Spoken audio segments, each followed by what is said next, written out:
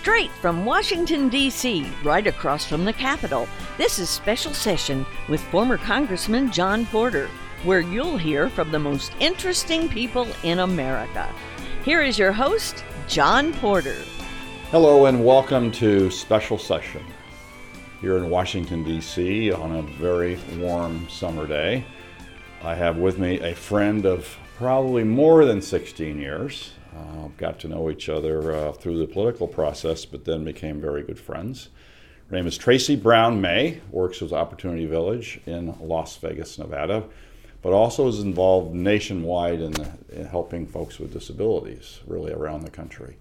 But before we talk about Tracy, I have to remind Tracy how I got involved with Opportunity Village. As a city councilman 100 years ago, I remember I was invited to come to this place in Henderson, Nevada, called Opportunity Village. I didn't know what it was, where it was, but I was a city councilman running for city council, and I was told this was the place to get pins made, campaign pins, which I still have a bunch of those pins. Vote for John Porter for city council. And then I learned that you made other signs. So I was in office for a number of years. And every time I would go back to Opportunity Village and make sure that I had all these campaign buttons. But every time I'd come by Opportunity Village, either Tracy or a gentleman named Ed Guthrie, another great friend, would say, "Hey, John, let's show you around a little bit." And I go, "Man, okay, why don't you show me what's happening?" And I got to meet a lot of the families and the folks that were working there. But this happened over about a 25-year period, Tracy. I had no idea that you were bringing me in hook, line, and sinker to be one of the biggest fans in the world for Opportunity Village. So then, as if you recall, I ran for state senate, and then it was like, "Hey, John, do you need an office space? Right. Because Can we help?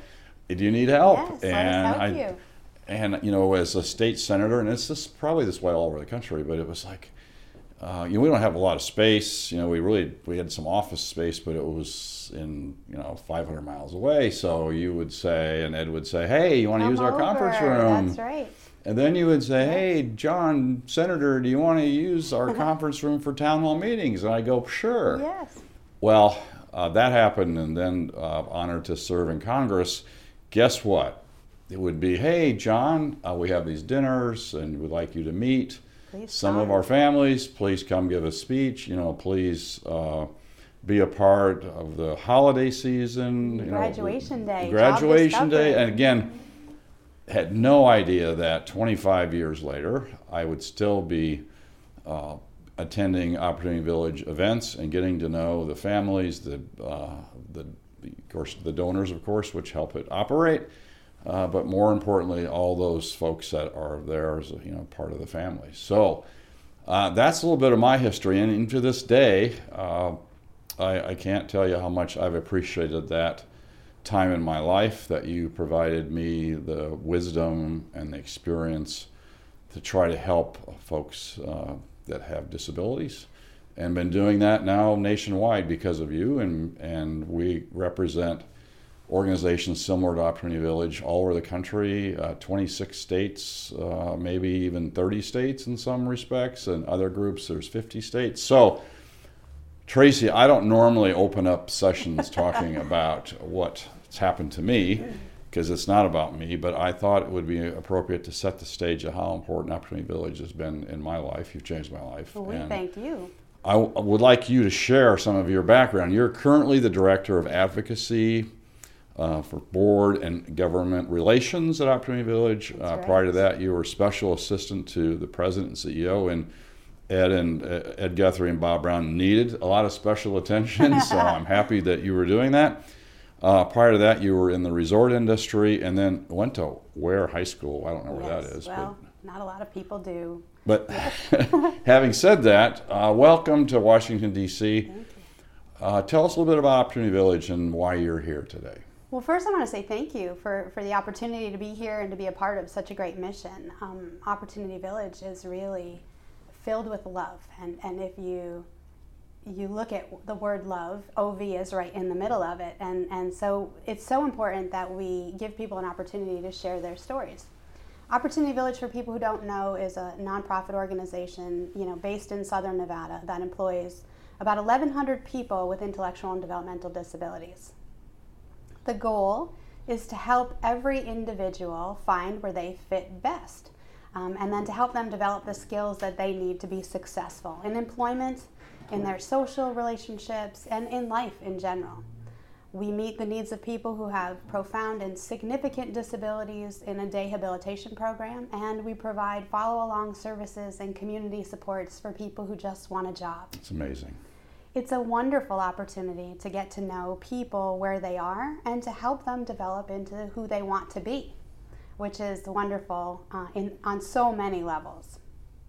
Today, I'm here as part of a national conference, and that's what brought us to Washington, D.C. this week, where we had the opportunity to introduce a person with a profound disability that is employed at Nellis Air Force Base on our food service contract. So that contract allows people like Stephen, the gentleman that I'm here with this week, to be employed and work alongside non-disabled people every day.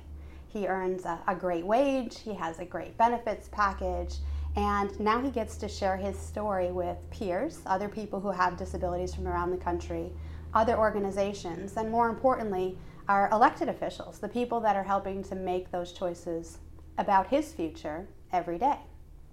They never knew who Stephen was until this trip, and that's what we do at Opportunity Village. So it's about developing people and building bridges, relationships, and introducing people to what's possible. How did you get started at Opportunity Village? I know what you did to me to get me involved, but how did you end up at Opportunity Village? I mean, they were blessed to have you, but how did that happen? Well, I think that's what it was. It was truly a blessing in many ways. I was in a corporate position. I worked in gaming and thought that was going to be my career. And then I had a family that needed a little bit more attention. I had a friend that had just been hired her husband had been hired to start as the chief operating officer some years ago, and he was looking for a support person. I was ready to make a change, and so I figured I would give it a try. And maybe I would go back to doing what I did before. And it was only this wonderful change, a transition. But that was 16 years ago. Once I got to Opportunity Village and discovered how wonderful it truly is, there was no way I was ever going to leave. I get to do what I love professionally for a really great purpose. So maybe it's a little selfish on my part because it is rewarding, and I don't just have to go to an office every day. I get to go to an office that does great things, that helps people be better. Well, and again, the hundreds of times I've been blessed to be able to be at Opportunity Village and your different facilities, there is this energy when you walk onto the campus and when you meet your folks at Opportunity Village, and it's hard to describe. We've both been in the workforce for a while, and you can walk into different, whether it be schools or churches or institutions of government institutions. There is a sense of energy and sense of enlightenment that is so refreshing, and it helps me put really life in perspective, but also realizing how happy everyone is to be at Opportunity Village and to be a part of a family, to be a part of a community. Your families have choices. They can go wherever they want to go, right? Yes, they can. So yes. I can imagine if I was there every day, I wouldn't leave. You don't. I can tell you, having been there now for 16 years, I still jump out of bed every morning. I can't wait to get into my office to start to go to work. The atmosphere is one where you can be exactly who you are. If you're having a rough day, someone will notice and they'll give you a hug. You won't even have to say you're having a rough day. If you're having an awesome day, there are people there to celebrate that with you. Bob Brown, our president and CEO, says when he speaks really very often that he sees miracles every day. So true. That's the beauty of what we do. You have to know to look for them to recognize that it's a miracle. But we see people speak that hadn't spoken. We see people walk that hadn't walked. We see people eat by themselves independently that had never done that before. Because they're here, they show up every day. And that's the beauty of what we do. And they come early, right? They do. That's what I understand. Do. It's like they get out of bed and so they don't want to go on vacation with their families. They want to be with their family at Opportunity Village. It Right. gives them such a sense of self-worth. It's just amazing. And what a stellar example for each of us to follow. There's a gentleman, his name is Alonzo.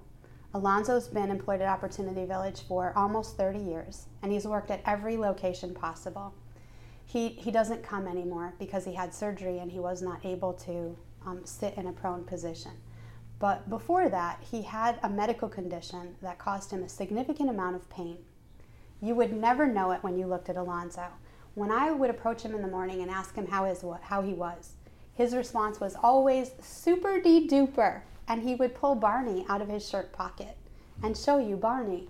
He was so happy to be alive and to be able to come out and interact with his friends. It makes life worthwhile. So explain a little bit about the population and those folks with disabilities. What does that mean? Because I think now being in this almost daily as well because of you helping nationwide on this project, I run into what I used to be in my mind. I didn't really understand, didn't really get, actually kind of afraid of it because I didn't know what to say or what to do. I was afraid I was going to say something wrong. Sure. Because there is protocol, but explain to everyone what that really means. What is the level of disabilities that you're dealing with at Opportunity Village? Wow. Okay, so starting with people who are in the PRIDE program, we would provide services to someone who would be maybe nonverbal, who would require toileting care or assistance with feeding. Many of our folks have G-tubes, which are intestinal tubes where they eat a liquid diet through and are not able to chew food. We have people who aren't able to speak with you. Some people have an intellectual ability of an infant. So there's a significant level of care in that they are adults, so they're fully grown and not able to communicate or mobilize. But then you have people who have an age level or performance indicators like their 3-year-old, 4-year-old, 5-year-old intellectual abilities. And so we have to work on how do they communicate and interact with their community. You're right, there seems to be too much protocol or confusion around how do I talk to a person with a disability. The general rule of thumb is when you see an adult who has a disability, you treat them like they're an adult with a disability. That's correct. They're just people. We are all the same. When my child first came to work with me, Alexander's now 14, but he was probably 5 or 6 when I first brought him into the office, and he ran into one of our custodial crew at the time who talked differently. And Alexander said to me, "Mom, what's wrong with him?" I looked at Alexander and said, "Nothing. There's nothing wrong with him. He's just different than you are, but we're all the same in that we are all human and we all deserve the same opportunities at success, at employment, at involvement in our community." And it's important that as we move forward as a society, we continue to include people with disabilities. Now, the population that we serve are people who have intellectual or developmental disabilities. They're a much smaller group than the disability community at large. So and can we chat about that for just a moment? Again, working with OV and a number of others around the country, I learned early on that you have the ADA, the Disability Act, which Sure. is for physically folks with physical disabilities, right. And you can provide ramps, you can provide light switches. I mean, I don't mean to oversimplify, but there Sure. are things you can do for a physical disability, which are pretty consistent based upon the physical disability, correct? Correct. But when it comes to the significant, highly challenged with disabilities, it's not one size fits all. It's different. And you just mentioned the different levels that you provide. So I consider you a guardian angel and everyone at Opportunity Village. But explain, how are you able to handle that spectrum? Because again, I know some of your folks. Well, just yesterday we were blessed to be able to help the state of New York with There are organizations that are a little different. It's called a state use specific program. But bottom line, there was a young man in a wheelchair that was so excited that he could stuff 100 envelopes in a day. Yes. Now, most people don't understand what that really means. So you're dealing with that. Yes. Plus these others. So how do you do that? Well, that's a really good question. When Opportunity Village first started, the focus was on education. And then the legislation federally changed, and education became necessary in a public school system for all kids.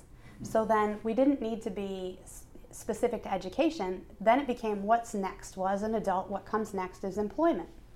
So focusing on giving people the opportunity to find employment that best fits their needs was where the organization grew. So people would refer to that today as a center-based employment opportunity. So people who have disabilities can produce at a level or that's commensurate with their ability, and then be paid a wage commensurate with their ability. That enables all people to work, regardless of the severity of their disability. So that was where we first started. And then parents would come to us, family members would come to us and say, but my child can't do that, but my need is much higher, or my need is different. And so as we grew in the community as an organization and identified the need, we grew the program availability to be able to diversify to meet as many needs as we can. Now, I'm sure there are still people out there that have an unmet need, and the waiting lists within the state prove which breaks that. my heart, by the way. And mine, There's yes. so many folks that need help. Yes. Our goal would be to continue as an organization to build as much strength as we can within our community. We are a community organization, so we rely on volunteers, we rely on donor dollars, we rely on the professional business community to contract with us so that we can continue to grow the resources that are available to people with disabilities so they can be employed in our community. So again, as I've learned, working with all these different states and the different programs, everything's a little bit different. It's similar, but pride of being different as well, by the way, of the different states. Yes. So your operations, a good share of it's privately funded, correct? It's Absolutely. through donations. That's so correct. you can help, no matter what the family's income level, you're able to help the whole spectrum because of the support of the community. We are, that's correct. So what percent is private donations? Just a ballpark, give people an idea. No. The best way to probably visualize it would be a three-legged stool, and that there has to be three significant funding streams in order to support the organization, so that if we were ever to lose one, we would continue to sit. So that was essential. Now the state reimbursement for under Medicaid dollars accounts for about 20% of what we do. And then about 30% would be fundraising dollars, those donations. And then the rest of it for us is contract revenue. It's about being a good business-to-business partner. That's correct. And what kind of projects are you doing in the community? Well, you'll find Opportunity Village teams at McCarran International Airport, where we clean the restrooms for Southwest Airlines. You'll find us at the Clark County Government Center, where we clean the Government Center building. We have a great team out there. We're at Nellis Air Force Base, where we provide food services for the airmen and women. We do all their mailing services. So you'll find us at Red Rock, where we clean all the remote restroom areas and the visitors center. So we're all over our community. We're also at 4 locations, so where we do contract work, packaging and assembly, packets for the casinos, flatware for Chili's. There are so many things. Drake Automotive, we do aftermarket packaging for automotive parts. So we have great contracts. And some things with Cox Communications now as well. Right, we're going to roll that special announcement out soon. So we can't talk about that. Well, I don't know that we can talk about the details. Oh, okay, but they're a great partner, right? Yes, they are. We're looking forward to Mike. hosting their board of directors. Yes, thank you, Michael Bolanini. Excellent, yes. And Applied Analysis and Jeremy Aguero has done great things relative to our numbers so that we can share our story across the country. People know really what our true impact is. So all these wonderful things, again, unfortunately most people don't understand, but hopefully after these few moments they now can at least come out and visit. Please come visit, absolutely. Yes. There's some serious things happening as well legislatively, and that's part of how we're trying to help Opportunity Village. Thank you. And the other, again, 25 or 30 states that we're helping. Of course, none are like Opportunity Village, believe me, but all really great programs that are at risk in many ways. And I don't want to spend a lot of time on the specifics of the policy, but there is some regulations that were interpreted by the former administration, Yes. Federal regulations. Congress passed legislation, and the way it works, not to get into one-on-one in government, but Congress passed legislation called WIOA, and then, again, we could talk about that for hours, but when Congress passes legislation, it then goes to the administration. And the administration then either, of course, accepts it, but then whomever's in the White House, they then assign it to the different departments, different agencies Yes. for interpretation. So there is some language that has been interpreted that is putting some of your projects at risk. And that has to do in defining what a work unit is. Absolutely. And again, I know this is kind of getting into the weeds a little bit, but one of the reasons that you're here is to not only help educate folks listening on our podcast today on Special Session, but it's to help educate members of Congress, and that's the Senate as well, so they can understand some of the unintended consequences. So you're trying to organize as many people in Nevada and helping across the country. We are. Because to a member of Congress, and I've probably met on this topic alone with 50 members of the Senate and the House to date. Once they have an understanding and realize that, in the interpretation, it in essence could force the closure of workshop settings, because there are certain people that think that that community at Opportunity Village would be a segregated setting, where in fact it's a community, it's a resource where everyone can work together. So there's some very, very serious things happening that are putting the future of Opportunity Village at risk. Absolutely. Do you want to talk about that just for a second? The ruling that came down, first let me just say that the Workforce Innovation and Opportunity Act is a great piece of legislation. Yes, it is. It moves people with disabilities forward in their employment options. Sometimes there are unintended consequences when legislation is enacted, and those are the things that we try to educate our members on. So thanks for bringing that up to the forefront. It's essential. Education and building bridges. Communication is what will help us all to make sure that we're gainfully employed. The provisions in WIOA that for us are concerning would eliminate jobs like the ones at Nellis Air Force Base, specifically because the State Division of Vocational Rehabilitation is not then enabled to refer people to those kinds of jobs because they work alongside other people with disabilities. The federal legislation that's in place that supports that is Ability One, which says there should be a certain number of people or percentage of people with disabilities employed on this contract. Ability One legislation was designed to push people with disabilities toward employment. But then WIOA and the interpretation of a work unit unfortunately undermines that piece of legislation. Totally contrary. Right, which is conflicting for so many people across the country. So we're working to better define the implications of each specific job. And how is the individual in that job then affected? Do they work alongside other people that don't have disabilities? Are they able to be promoted? Do they get raises? All of those things that you and I would look for in our employment should be the same even for people with disabilities. That's what WIOA was designed to do. Because we have people who are sort of interpreting the regulations in a more strict manner, they think if there are other people, too many people with disabilities working in the same area, then it must not be in the community. Yes, and that is a segregated environment, right. Where in fact it's a community of interest. It is indeed a community environment. And what is community? Community is all of us.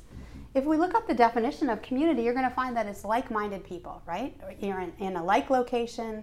Well, we are the community, people with disabilities, the disability community, or our community in Las Vegas, our community in Washington, D.C. Our community is where we are, and it's what we make of it. Opportunity Village is a community organization that is meeting the needs of a specific population, but that doesn't mean that we're segregating people away from their greater community.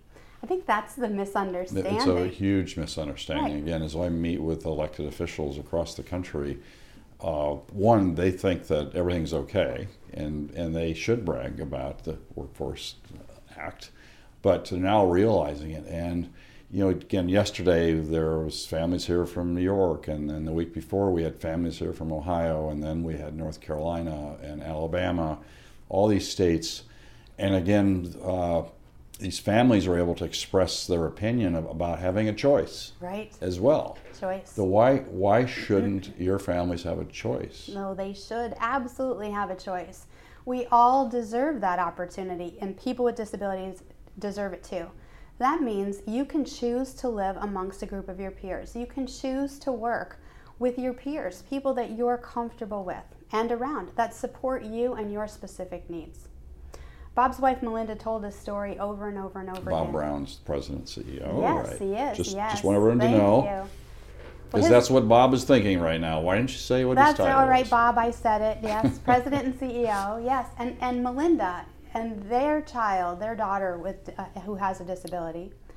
Melinda talked about what it was like for their daughter Sarah growing up and not having friends because she wasn't around other people with disabilities. And then when that finally happened, she developed her first friend, and then she developed a boyfriend, and now she's engaged. She's also employed at Opportunity Village. She goes every day, and she's happy. I think we all deserve that same opportunity. Well, and she is so touched, Melinda and Bob, who are two of my favorite people, as parents, which has helped drive Bob Brown's interest in being the president and CEO, a former publisher of the Las Vegas Review-Journal, a corporate America guy that discovered this part of his life and has brought that to the organization. But that's exactly what is being shared today, and that's why you're here. But we're going to need to conclude, but I think it's important before talking about your organization, the A-Team Nevada. Oh, the A-Team NV, yes. A-Team Nevada is a 501c4. We're a nonprofit social welfare organization that our members are people with intellectual and developmental disabilities. They come together to learn how to become more involved in public life. And we've had great successes in just the last year. We now have more than 600 members in 7 chapters. We are statewide in Nevada. Yes, amazing. Yes, statewide in Nevada. And it's nice to be able to represent rural Nevada, northern Nevada, and southern Nevada in one membership organization that is specific for people with intellectual and developmental disabilities. There were 150 people who participated in Advocacy Day in Carson City on February 27th. So the Nevada State Legislature, they met with their constituents who were people who had disabilities who, rode on a bus for 8 hours from Las Vegas to be there. We have visited Washington, D.C. We were here last year with just a few of our members, meeting with members of Congress and the Senate in order to share our stories, to begin to develop that. This movement is growing across the country, and we're excited to be just one state that has an A-Team. And it's a place for people to be able to be connected. Well, and as you know, with the A-Team and mobilization, especially in Washington and D.C., which literally the capital is across the street, members, elected officials deal with thousands of issues in a given day, from healthcare to world peace to education. And what you're doing so successful is you're reminding these elected officials, because there are priorities that pop up every day. I know they've been a better part of my life, and you try your best to focus on a particular area, but then there's always something else. But you and the A-Team and similar organizations across the country are doing a remarkable job of reminding elected officials. That's correct. Educating, advocating for elected officials so they know what to do to make a difference. So, Tracy, May, it's so great to see you. We're glad you're here. I know you're taking Washington as a storm. Yes. A lot of work to be done, but I want to thank you for your passion, your interest, and you just love all these folks. Thank you for what you do and to help your support patience us. Of dealing with this project across the street. But Opportunity Village, as I mentioned, is a big part of my life. But you too, Tracy, have been a big part of my life. So thank you for all that you do. Thanks for joining us today on Special Session. This concludes another podcast of Special Session with former Congressman John Porter. Thank you for listening.